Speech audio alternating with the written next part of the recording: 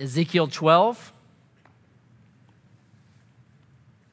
So a few years ago, actually probably more than that, my daughters were very young at that time. We were driving home, there was some road work, and I passed by them. And at dinner, I thought, that's a good object lesson. I want to teach them about authority and kind of who you listen to. And so I said to my girls, they'd been really interested in kind of what they were doing. It was right at the end of our driveway. Like, what are they doing? I said, when we drove by those people, how could you tell who was the boss? And one of my daughters just said, who cares who the boss is? Well, that's not going to work. So I said, okay, let's say if you found the boss, they would give you a piece of candy. And then Carissa, my oldest, she was about 4 at the time, she goes, if we find them, will they give me a horse? Whatever. They'll give you a unicorn, the Oompa Loompa. I don't care. Just let's play the game. So finally we get past that. I said, how would you know who the boss is? So Isabella, she was about 3 at the time, she said, the one that's God. Well, God doesn't do road work. And so she said, why doesn't he? I'm like, this is not going the way I want. So then Carissa's like, you would look for the one with the shirt that says, I'm the boss. I said, sweetie, have you ever seen a shirt like that? No, but it would be very helpful. I'm like, oh my goodness. My wife is just looking at me like, what's going on here? Then Bella goes, it'd be the strongest guy. I'm like, are you trying to insult me now? I mean, this is getting worse and worse and worse. I said, here's how you know who the boss is. It's the one that everyone else listens to. He's the guy that's telling other people what they're supposed to do. He's the guy in charge. And my wife looked at me and she said, good job, boss man. This section of Ezekiel is essentially that. Who do you listen to? Who has authority? Who should you be allowing to speak into your life? Because what you're going to see is they make a real big mistake. So if you've been with us in Ezekiel in chapters 1 through 11, I title that God's Gone. And we saw at the end of chapter 11, God packs everything up in the temple, gets in his Godmobile, and then he heads out to Babylon, right? It's essentially God saying, I'm done here. I'm going to go with my people where they're at. Exiles in Babylon, I'll be with them. So in chapter 12, we start a new section that goes all the way to chapter 24, and this section is judgment. In the vacuum God leaves behind, in pours judgment. And in the first section, up to chapter 16, we get the reason why. And it goes like this.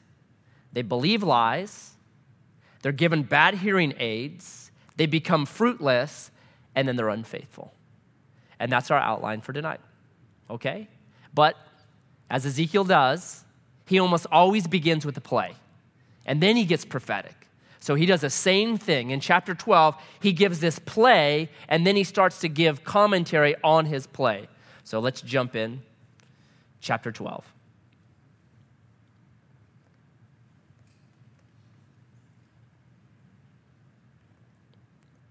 The word of Yahweh came to me.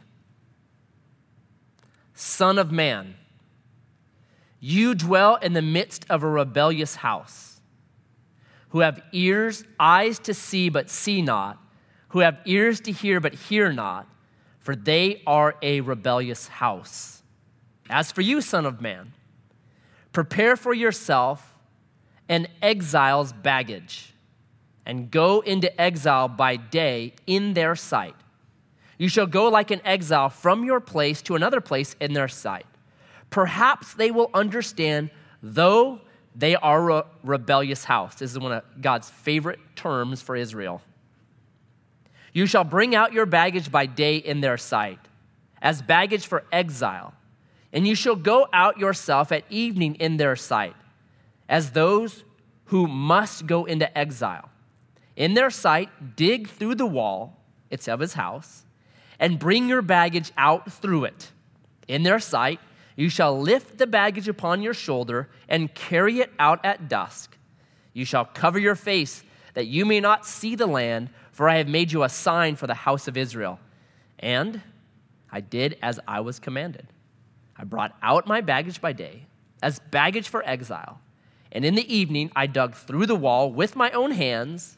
I brought out my baggage at dusk, carrying it on my shoulder in their sight.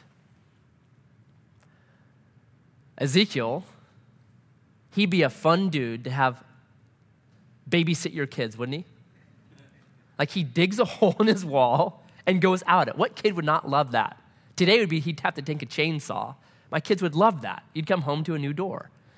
So Ezekiel, once again, is just doing these things, and all the people in this refugee camp are just watching him. At that time, they'd have mud homes or brick homes. He digs a hole in his brick home, packs up like an exile bag. It'd be just enough stuff so that you could make it for a while your most precious possession. That's all you'd have. So imagine if your house is on fire. What would you go get? I have a King James Version wide margin Bible that I bought 21 years ago. And I've written notes in the margin of that, but I would grab that. That is really important to me. Probably grab my MacBook Air, and then I'd probably wake up my wife, like, hey, there's a fire now. You should get out.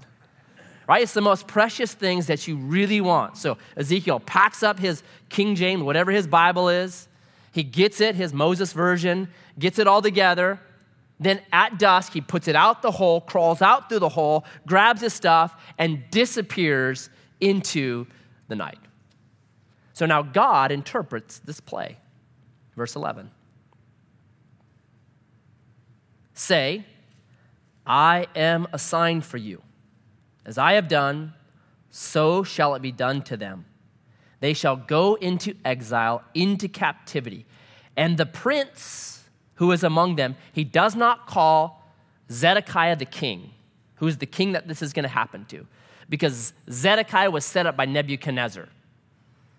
He's not really a king, he's a puppet king, so he's called the prince. Ezekiel will not refer to him as the king. Is among them, and shall lift his baggage upon his shoulder at dusk, and shall go out. And they shall dig through the wall to bring him out through it. He shall cover his face, that he may not see the land with his eyes. And I will spread my net over him, and he shall be taken in my snare. And I will bring him to Babylon, the land of the Chaldeans, yet he shall not see it, and he shall die there. So he comes to the land, but he doesn't see the land. Why? Well, 2 Kings 25 tells us when he's taken captive by Nebuchadnezzar, his eyes are gouged out. So he's brought in, does not see the land. And this is how it ends, verse 26. And the word of Yahweh came to me, Son of man, behold, they of the house of Israel say, the vision that he sees is for many days from now. And he prophesies of times far away. Therefore say to them, thus says Yahweh God, none of my words will be delayed any longer, but the word that I speak will be performed, declares Yahweh God. What they were saying in Jerusalem as they heard these prophecies coming back to them was, it's not for us.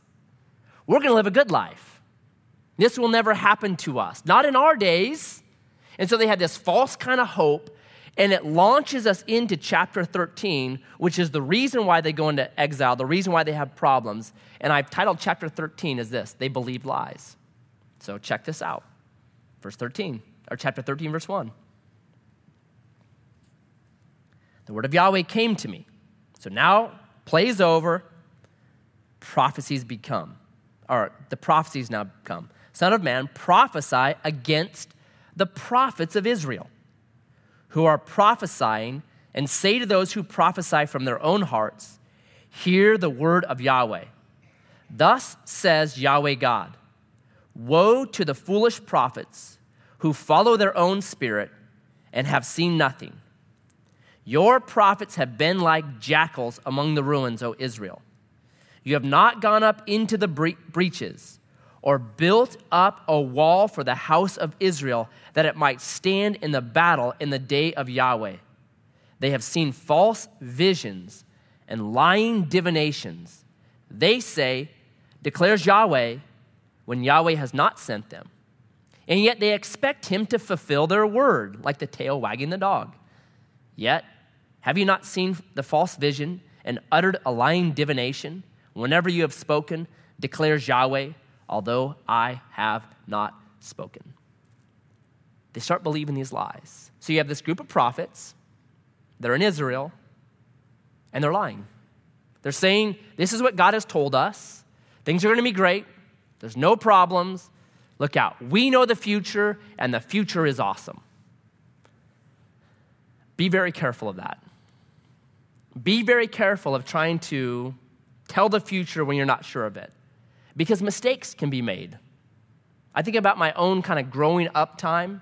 I grew up in a period of time when it seemed like every single year somebody was writing a book or somebody was writing something that said Jesus is going to come back right now. Did you ever grow up in that time? So 1988, there's a book, 88 Reasons Why the Rapture Will Happen in 1988.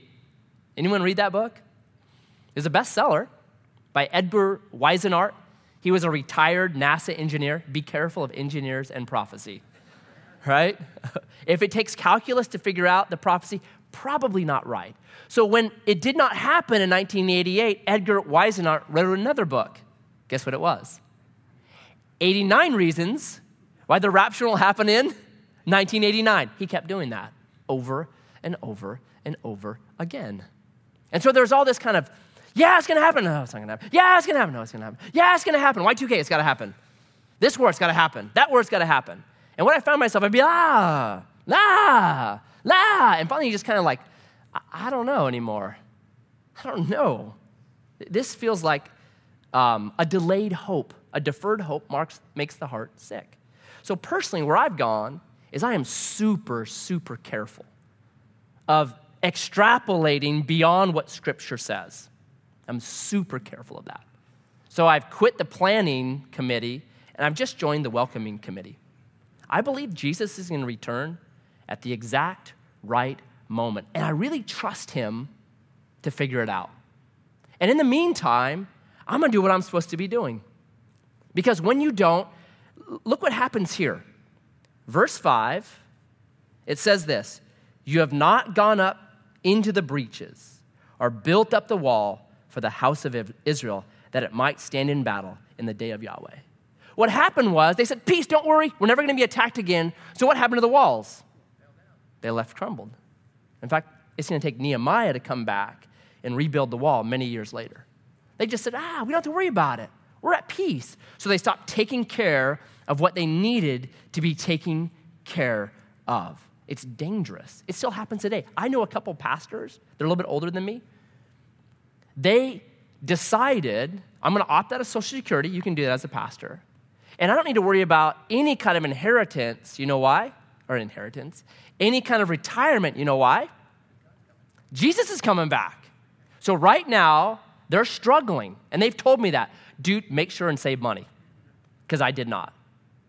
Now, Jesus may come back tomorrow. But you know what? That's not going to change the fact that I'm still going to plan and be a Proverbs kind of person, because my decisions to do good with finances are not just for this life. You know what they're for? They're for my eternity. That it's shaping me and building my character. Whether Jesus comes back tomorrow or not doesn't change the fact that I want to be the kind of person that is a good steward of the resources that he has given to me. And sometimes divination almost can cause people to be like, we don't need to worry about that kind of stuff. It's okay. Be careful of that. I don't do it. These guys did it, and the city suffered because of it. The wall's broken down. The breaches are not there. They stay that way. The city actually suffers for 70 plus years because they don't do what they're supposed to do. Dangerous. They're believing these lies. So God compares it to this. I love this comparison. Verse 10. Precisely because they have misled my people, saying peace, when there is no peace. Be careful of preachers that only preach peace. They don't talk about sin or judgment or repentance or any of those important things. It's all good. It's peace. You've just preached peace because when the people build a wall, these prophets smear it with whitewash. Say to those who smear it with whitewash that it shall fall. There will be a deluge of rain, and you, O great hailstones, will fall, and a stormy wind breaks out. And when the wall falls, will it not be said to you, where is the coating with which you smeared it? Here's what they're saying. Modern translation, you guys are painting over dry rot. You're not really going after what the problem is. You're just painting over dry rot.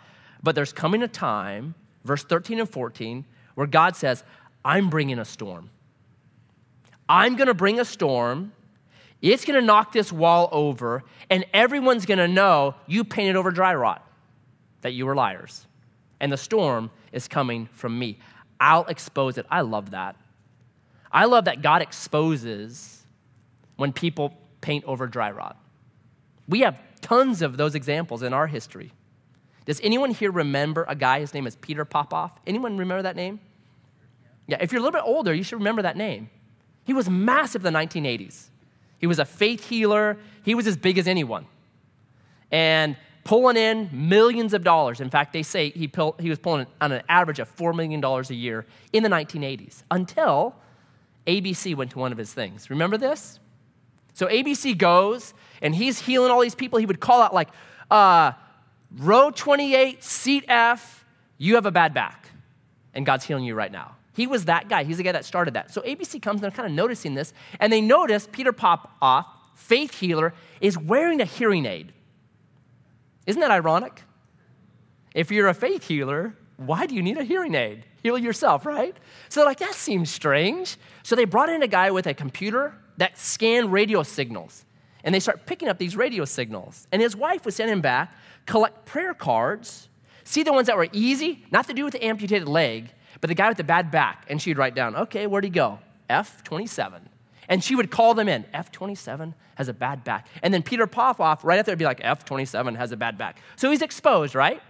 If you remember that. ABC goes on 2020, big thing, and he just disappears. 10 years later, 1999, he reappears with Russian magic water, holy water. And if you buy this, you'll do really well. Here's what's so sad. By 2003, he's bringing in $9 million. By 2005, he's bringing in $23 million. And I'm like, are you kidding me? God's like, I exposed this dude. Are you kidding me? You're back believing him again. So there's two sides to this thing. First, we got to recognize when there's paint over dry rot and stop listening to it. We need a lot of people that do Acts 17:11. These guys were more noble than the Thessalonians because they searched the scriptures to make sure what Paul was saying was right. A group called the Bereans. Man, we need people like that. I love chatting with like the older generation, people that don't have seminary degrees or any of that kind of education, but for 50 years, they've just read the Bible. And one guy said this, they have what he calls itchy nose syndrome. Like, that's dry rot, man. I just know that's not Jesus. I just know that's dry rot. We need a lot of people with itchy nose syndrome. I just know that's not right. That's not Jesus. I can smell dry rot underneath that. We need tons of people like that.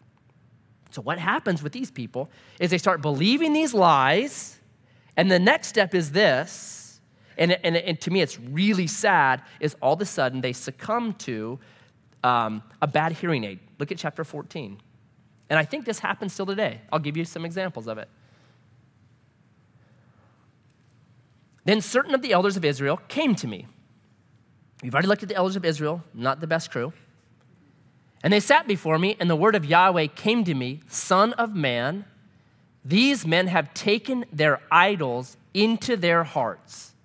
By the way, this is the first time in the Old Testament that idolatry is not seen as something outside of a person, but idolatry is seen as something inside of a person, which is a massive New Testament principle. Colossians 3:5, for instance. So it's not just his external worship, it's actually internal. It's amazing. Tuck that away because it's going to be real important in Ezekiel. And set the stumbling block of their iniquity before their faces. Should I indeed let myself be consulted by them? Therefore speak to them and say to them, thus says Yahweh God, any one of the house of Israel who takes his idols into his heart and sets the stumbling block of his iniquity before his face and yet comes to the prophet, I, Yahweh, will answer him as he comes with the multitude of his idols, that I may lay hold of the hearts of the house of Israel, who are all estranged from me through their idols. Here's what's frightening. You're believing lies, these lying prophets, chapter 13. Now, all they're going to hear is lies. Even when they're inquiring of God, how is God going to answer them? He's going to answer them like they're idols. I'm going to answer you just like your idols would answer you. Then you can skip down to verse 7. For anyone in the house of Israel, or the strangers who sojourn in Israel, who separates himself from me, taking his idols into his heart, putting the stumbling block of his iniquity before his face, and yet comes to a prophet to consult me through him, I, Yahweh, will answer him myself. I will set my face against that man. I will make him a sign and a byword and cut him off from the midst of my people, and you shall know that I am Yahweh. And if the prophet is deceived and speaks a word, I, Yahweh, have deceived that prophet. How crazy is that? And I will stretch out my hand against him and will destroy him from the midst of my people, Israel. What did God just say? You're just going to hear lies now. You want to believe lies, if that's the direction you want to go, fine. When you come and you actually want to listen to me, if you have idols in your heart, what you're going to hear is more lies and more deceit. Man, that sounds crazy. God doesn't do that anymore, does he? 2 Thessalonians chapter 2, verses 10 and 11. Read them. It says there that they hated the truth. And so it says that God sent a strong delusion to them so they would not be able to even see the truth anymore. Oh, it still happens. That if you say, you know what, I don't want any of God, forget God, I don't want to listen to God, I don't want any more, God says, fine, I'm going to just give you over to your own delusion. You're going to walk around completely deluded. That's frightening. Have you ever seen somebody just completely deluded? I don't want to use examples of people, so I'll use this example. It's safer. I don't want to offend anybody. A number of years ago, we had 11 hens and we needed a rooster. So a friend of ours had this. It was the smallest rooster I've ever seen in my life. It was the size of an African sparrow, just tiny. And they gave us this little teeny rooster. And so we took this little teeny rooster down and let it go in our chicken coop with the 11 hens. And so he gets out and he kind of gets out and is looking around a little bit. And he sees his 11 hens and he's like, heaven, this is awesome. And he just went into this mode where he just got all kind of stiff. If you've ever seen a rooster do it, he just starts doing this right by the front of these hens, check me out. And he's making these little crowing sounds. And one of the hens is watching him. And then all of a sudden that hen just took off full speed, dove into the side of that little rooster, grabbed a hold of it. Flesh and feathers are flying, squawking and all this. And that my daughter Carissa named the rooster Mr. Chief Peanut. He finally gets loose, flew up over the fence, and he was gone, and we never saw him again. I looked at my wife and I said, that's marriage counseling a lot of times. Right there. Gone. He's deluded, man. Are you kidding me? You're the size of a sparrow. There are people that they're just deluded.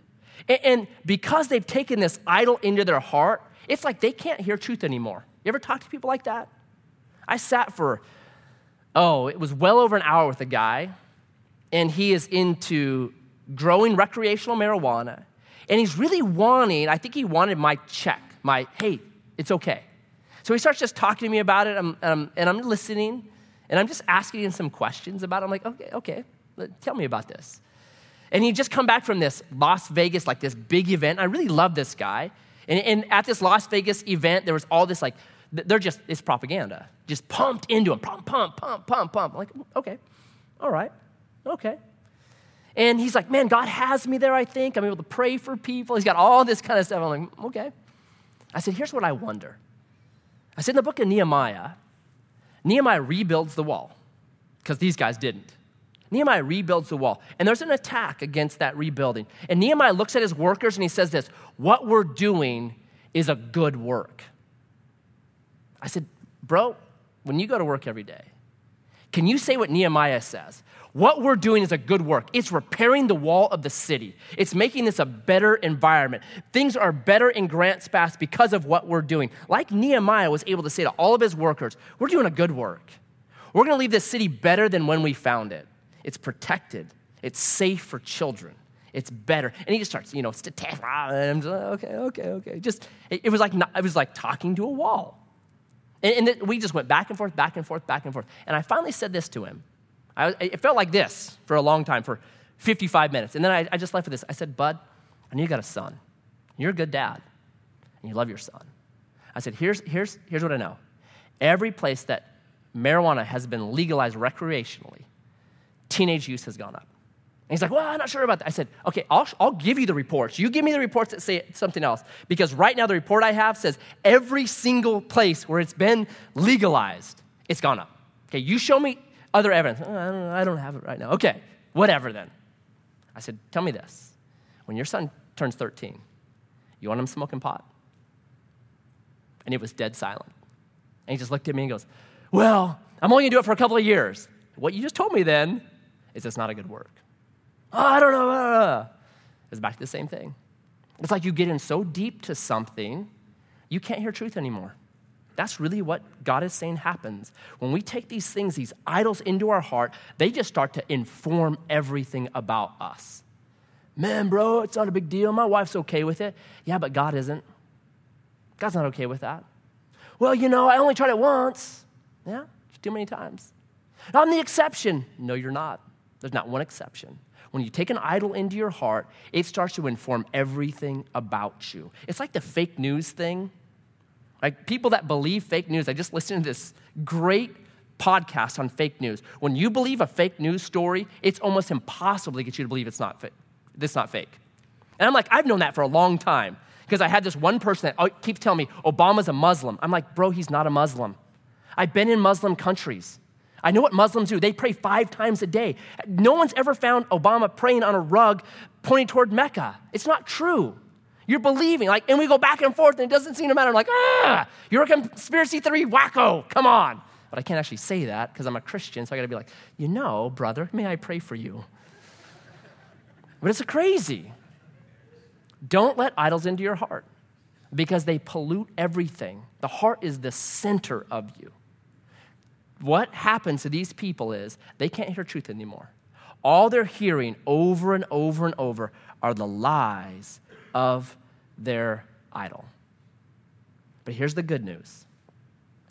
God says, I'll be the deception for them. I'm going to give it to them, but here's why. Look at verse 11. It's always redemptive. That the house of Israel may no more go astray from me, nor defile themselves anymore with all their transgressions, but that they may be my people, and I may be their God, declares Yahweh God. What's the whole purpose? I want them to return holy.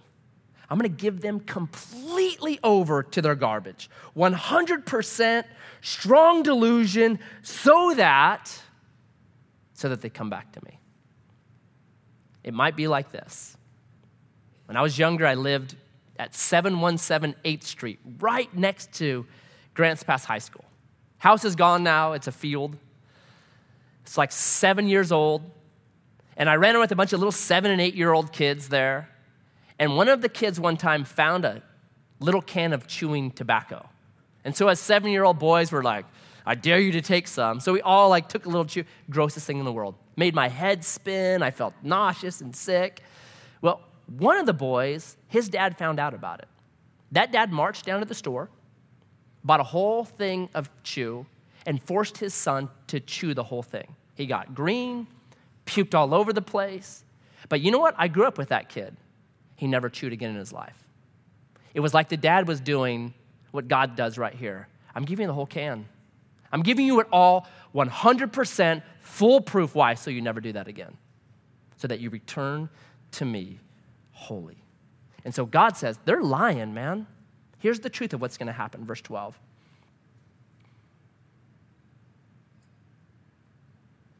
And the word of Yahweh came to me, Son of man, When a land sins against me by acting faithlessly, and I stretch out my hand against it, and break its supply of bread and send famine upon it, and cut off man and beast, even if these three men, Noah, Daniel, and Job, were in it, they would deliver but their own lives by their righteousness, declares Yahweh God. And God actually repeats this again, verse 19. Or if I send pestilence upon the land and pour out my wrath upon it with blood to cut off man and beast, even if Noah, Daniel, and Job were in it, as I live, declares Yahweh God, they would deliver neither son nor daughter. They would deliver but their own lives by their righteousness. Here's what God's saying. Remember Genesis 18? Where God comes to Abraham and says, I'm destroying Sodom because of its sin. And what does Abraham start to do? Hey, God. If there's 50 righteous people in that city, would you spare it? And what does God say? Totally. Oh, okay, great. Spare me one more time. I got one more question for you. If there's 40 people that are righteous in that city, would you spare it? Yeah, I'll spare it. Oh, okay. One more. Okay, just one more. I promise. Just one more. If there's 30 righteous people in that city, would you spare it? Yeah. I know what I said before, but you know what? If there's 20 people, yes. He gets all the way down to 10 righteous people. And they can assume there's got to be 10 righteous people. There's not, right? That's what this is saying. What had been said in Jerusalem was, look, there's 10 righteous people in here. We're saved. We're good. It's not going to happen to us. God's saying, listen, if you had the all-star team, if you had the dream team in that city, I would save them out, but I would not spare the city. You guys are too far. If Billy Graham and Mother Teresa and Jonathan Edwards and Martin Luther and you name it, if they're all, no, it's still going down. That's how definitive this judgment is. And then he says, here's how you know I was right. I love this, verse 22. But behold, some survivors will be left. Now, what kind, you think it's the good people or the bad people that will survive? Look who it is. But behold, some survivors will be left in it, sons and daughters, who will be brought out. Behold, when they come to you and you see their ways and their deeds, you will be consoled for the disaster that I have brought upon Jerusalem and for all that I have brought upon it. They will console you when you see their ways and their deeds, and you shall know that I have not done it without cause, all that I have done in it, declares Yahweh God. What did he just say right there? When these guys move into your neighborhood, you're going to know why I destroyed Jerusalem. Are they good people or bad people? Bad. When they're robbing and stealing and taking everything from you and there's violence and murder, you're going to understand why I destroyed that city. It's kind of comical. These survivors are going to come and they're going to bring with them all their wickedness, and you're going to understand, oh my goodness, that's why. I get it. So you've got the play, you've got they believe lies. The next step down is they start having a bad hearing aid. They just hear the lies of their idols, and then it affects their fruit. Chapter 15. And the word of Yahweh came to me, Son of man, how does the wood of the vine surpass any wood? The vine branch that is among the trees of the forest? Is wood taken from it to make anything? Do people take a peg from it to hang any vessel on it? Behold, it is given to the fire for fuel. When the fire has consumed both ends of it and the middle of it is charred, is it useful for anything? Behold, when it was whole, it was used for nothing. How much less when the fire has consumed it and it is charred, can it be used for anything? Therefore, thus says Yahweh God, like the wood of the vine among the trees of the forest, when I have given up the fire for fuel, so have I given up the inhabitants of Jerusalem, and I will set my face against them. Though they escape from the fire shall yet consume them. And you will know that I am Yahweh when I set my face against them, and I will make the land desolate because they have acted faithlessly, declares Yahweh God. Very simple chapter. You believe lies, you have this bad hearing aid, and now you have no fruit. So he uses the example of a grapevine. What good is a grapevine for? Do people make chairs out of it? Flooring out of it? A table out of it? Rope out of it? Nope. It's good for two things: producing fruit or burning in a fire. That's the only two good uses. If there's no fruit, it's cut off and it's thrown into a fire. So what God is saying here is this: Israel, I had this master, beautiful plan for them. There to be this light to all the other nations, that every other nation would look at them. They'd be a kingdom of priests, Exodus 24, a kingdom of priests shining out the Imago Dei, saying, here's what happens when you allow God to be in your heart and not an idol. It's beautiful and brilliant. But instead of being that, they've got idols in their hearts. They're violent. They're worse, we'll find out, than the other nations. And so God says, since you're not fruitful, there's only other one use for you, and it's the fire. Jesus, he picks this same analogy up, doesn't he? John 15. He uses the vine. He says this: I'm the vine, you guys are the branches. And what is his desire for us? Fire or fruit, right? Over and over he goes, I want you to bear fruit, more fruit, and much fruit. My desire for my people, Jesus says, is to be very, very fruitful. Galatians 5:22 stuff, love and joy and peace and long-suffering and meekness and temperance. That's what I want, just fruitful people. So how do you become that kind of fruitful people? There's one word in there that Jesus says is the key. What is it? It's abide. If you abide in the vine, you produce fruit. It's that simple. And people get all esoteric with abide. Like you Google it or you read there's books on abide, and it's like, here's how you abide. You snuggle into Jesus' bosom. Like, what in the world is that? You date Jesus. No, you don't. It's real simple. Jesus says this about us. We are his body. Abide just means stick with God's people. Something happens when you stick around God's people. You hear verses you need to hear. You hear, I think, prophetically, God's word going through people to you. The saints that are steeped in the scriptures speak out his truth. I hear about awesome opportunities to serve and to love. I get exhorted to love and good works, Hebrews chapter 10, verse 24. Abide is just that simple. I hang out with the body. It's that simple. And what happens is I start learning and listening and being provoked and exhorted and comforted and all the beautiful things that happen. My analogy is of a fire one time that I was putting out. And as I'm putting this fire, I'm moving all the coals away from the center. And my son Elijah runs over and he's like, Dad, what are you doing? Kids and fires, right? It is the grace of God that any house makes it through the first 6 or 7 years of kids. What are you doing, Dad? I said, well, if you move all the coals away, they all go out. And like right in that moment, it was like, that's the Christian walk. If you move me out of the other coals of my life, I'm going to go out. I might be hot for a little while, but slowly I go out. But you put me around red hot believers, what happens to me? Man, I get red hot. I'm excited about missions. I'm excited about what you're doing. I'm excited about helping out. Oh man, I can do that too. That's abiding. We stay fruitful by simply abiding.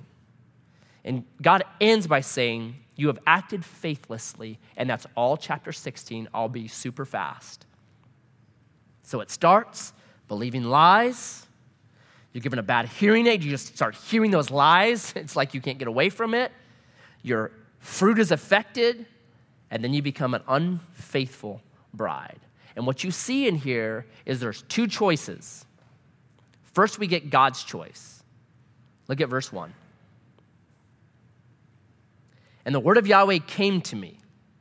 If you don't know this chapter, I'm going to skip large portions of it because it's rated X. It's really, really hardcore. Same with chapter 23. You're like, man, these are hardcore chapters. So, again, I should say rated R. Again, the word of Yahweh came to me, Son of man, make known to Jerusalem her abominations, and say, Thus says Yahweh God to Jerusalem, your origin and your birth are of the land of the Canaanites. Your father was an Amorite, and your mother a Hittite. Now we read that and we're like, so what? Modern translation, I would put it like this. God just said, listen, your dad was a pimp and your mom was a prostitute. That's what he's saying here. You had really bad origins. You are a bad photocopy of a bad photocopy, right? Number 1. Verse 4, and as for your birth, on the day you were born, your cord was not cut, nor were you washed with water to cleanse you, nor rubbed with salt, nor wrapped in swaddling cloths. No eye pitied you to do any of these things to you out of compassion for you, but you were cast out on the open field, for you were abhorred on the day that you were born. Number 2, you're completely unwanted. You are a failed abortion, is verses 4 and 5. So back in that day, if you had a child, an unwanted pregnancy, then you would wait till you gave birth, and then you would just take that child and you put him out in the field, and the wild animals would eat him. Still happens today in India. Last time I was there for 2 weeks, and during those 2 weeks, 2 baby girls, 2 hours, 3 hours old, were found by the side of the road, and they were brought to the orphanage that we were at.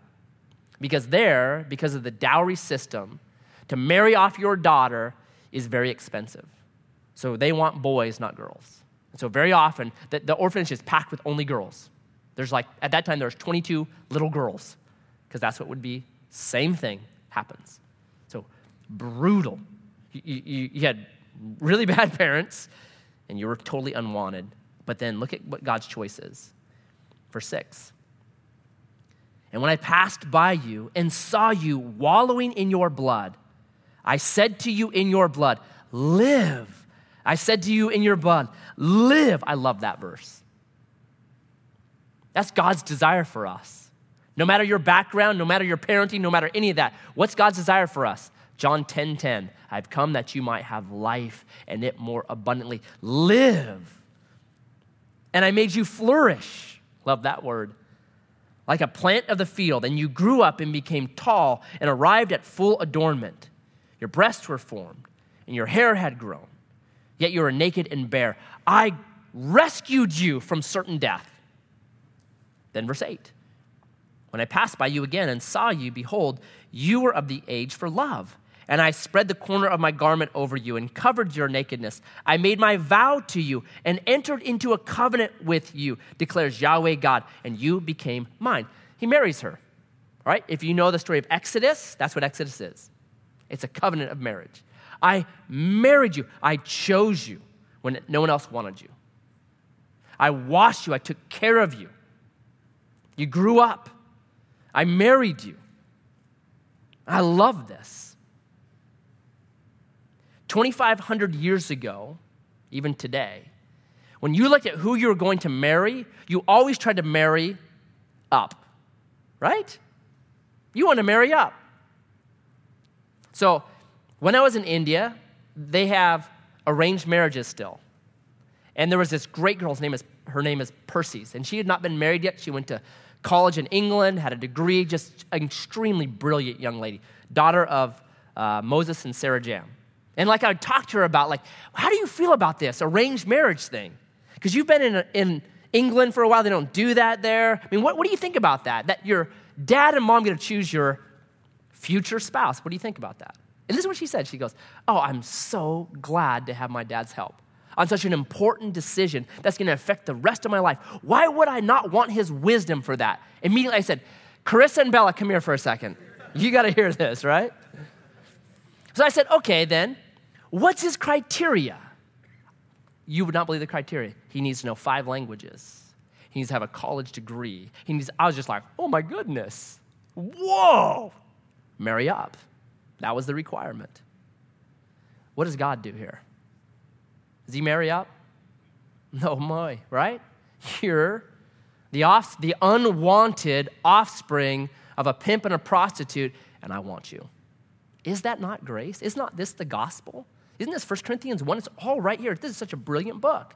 I grabbed you. I said, live. You're mine. I want you. I'm covenanting. I'm giving myself to you. It's amazing. It's brilliant. So then you just see from verses 9 down, it's just, I clothed you. I gave you the best fine leather, silk. I adorned you with ornaments and bracelets. I put a ring in your nose, earrings in yours, just the best stuff. A beautiful crown on your head. Thus you were adorned. And then you grew exceedingly beautiful, verse 13, and advanced to royalty. You became a queen. I married down, but what did I do to you? I brought you up and made you a queen. It's amazing. And your renown went forth among the nations because of your beauty, for it was perfect through the splendor that I bestowed upon you, declares Yahweh God. What's God's choice here? And I chose the unwanted. And because of my choice, I've elevated them up into royalty. It's so brilliant. So brilliant. That's God's choice. But now look at her choice. Verse 15. But you trusted in your beauty and played the whore because of your renown and lavished your whorings on any passerby. Your beauty became his. I never imagined preaching a sermon at Edgewater and saying whore. It's kind of like, And it goes on and gets much worse from there. Her choice. God chooses and lavishes and loves and grace and all this stuff. And then what happens to her is this. Verse 15 says, but you trusted in your beauty. Who are we supposed to trust in? God. But instead, God actually warns them in Deuteronomy 8. Here's what's going to happen. I'm going to give you all this stuff. I'm going to give you a good land. You guys are going to be successful. I'm going to give you all this grace. And he warns them, do not think in that day that you did it on your own and start trusting in yourself. Don't do that. But what does Israel do? They start to trust in themselves. Stop trusting in God. Forgetting where all these gifts came from. Forgetting where all this came from. Forgetting where life itself came from. They stop giving glory to God. Romans 1 says the same thing. It has almost the same exact kind of descent that you see. Very graphic in Romans 1 as well. And there it says this, the start of it, the start of this descent, this giving up, the start of it is, and they stop being thankful. That's the start of it. When you stop being thankful to God, who do you start trusting in? Who do you think the good stuff comes from then? Me, my efforts, my beauty, my intellect, my strength. And we'll go down this same road as she did. You know how huge being thankful is? It's the cornerstone of everything Thanksgiving is. I have a book, one of the best books I've read, by Dennis Prager, and it's called Happiness is a Serious Business. And he has this one little area where he just says this. Here's what we found. Unhappy people, we found the reason why people are unhappy. You know why people are unhappy? They're unthankful. That it's not money, it's not education, it's not status, they're unthankful. That thankful people, even if they don't have stuff or don't have what we think they should have, they're actually happy. That it's the unthankfulness that leads to unhappiness. They're tied together. That unthankful people are unhappy. You see in the elder brother, in the prodigal son, right? The prodigal son comes back, has nothing. The elder brother has everything. Who's unhappy there? The older brother, because he forgets to be thankful. And that book just goes on and says, happy people are thankful people have lower blood pressure. They stop addiction easier. They're less depressed. They have lower phobias. They're less likely to be addicted to pain medication. Alcoholism is lower. It just goes on and on and on. And this is the one that really got me. Gratitude starts to rewire your brain. When you're thankful, guess what happens to you? You become more thankful. It's like geometric multiplication. You just start becoming more and more thankful. You see more and more things to give thanks for. It's like when you express something emotionally, it builds. I'll give you the antithesis of this. If you're really angry and you go home, You start talking to your wife about what makes you angry, what happens to you? Do you have peace that passes understanding? Do you have a joy undescribable? No, you get more angry, right? You're like, ah! Why? Because it's multiplying itself. That an emotion expressed increases. And when we become more and more and more thankful, what happens is we find more things to be thankful for, and we become happier people. But she didn't do this.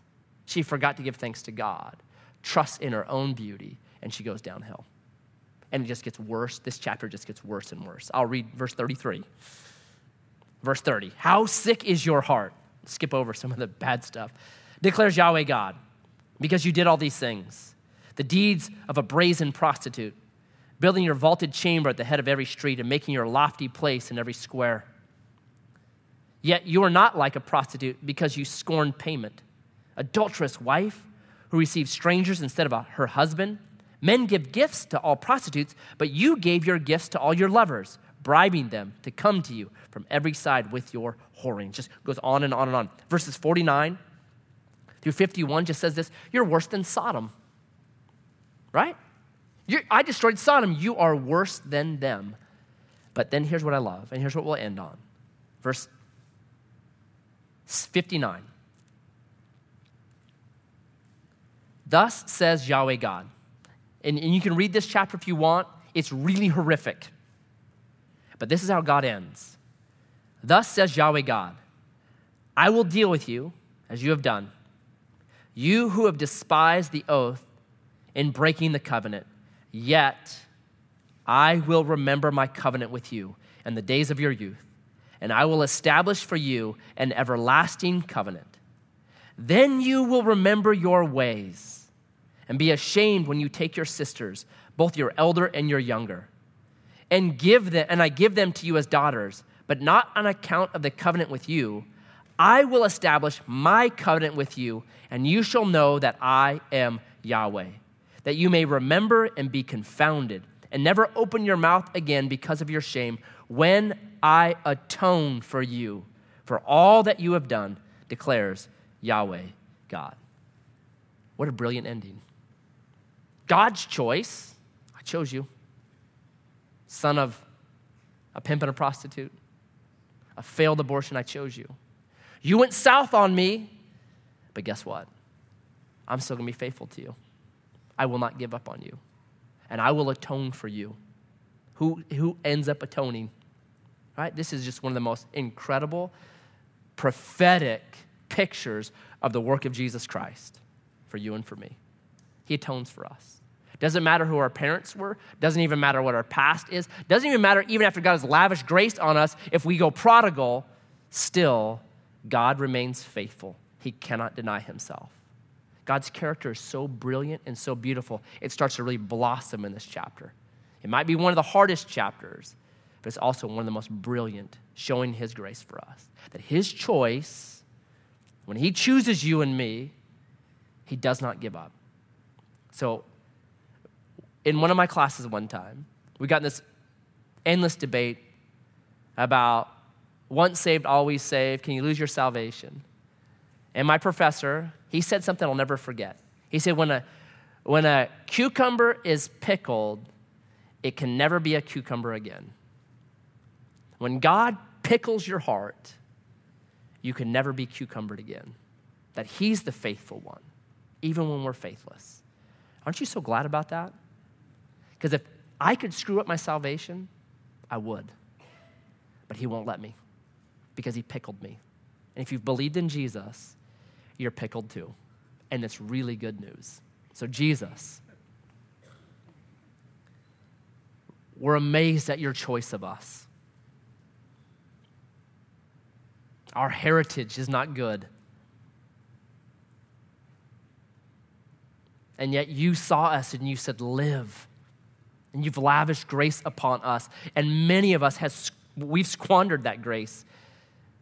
And yes, there's repercussions. And yes, there's issues with that. But you remain faithful. You are the great atoner. I pray that we would see in chapter 16 how beautiful of a God you are. That you do not give up on us. That you are relentless pursuing us because of your great love for us. And because we're loved, I pray that we would leave here this night equipped to love other people, that we would be conduits of that love. So remind us, not only of our past, but also remind us how you picked us and you will not let us go. And we'd move out in our work, in our marriages, with our kids, with that understanding, that stability, that rock solidness. And it would enable us to be fruitful, much fruit, more fruit kind of people. And I pray this in Jesus' name. Amen. Amen. God bless you guys.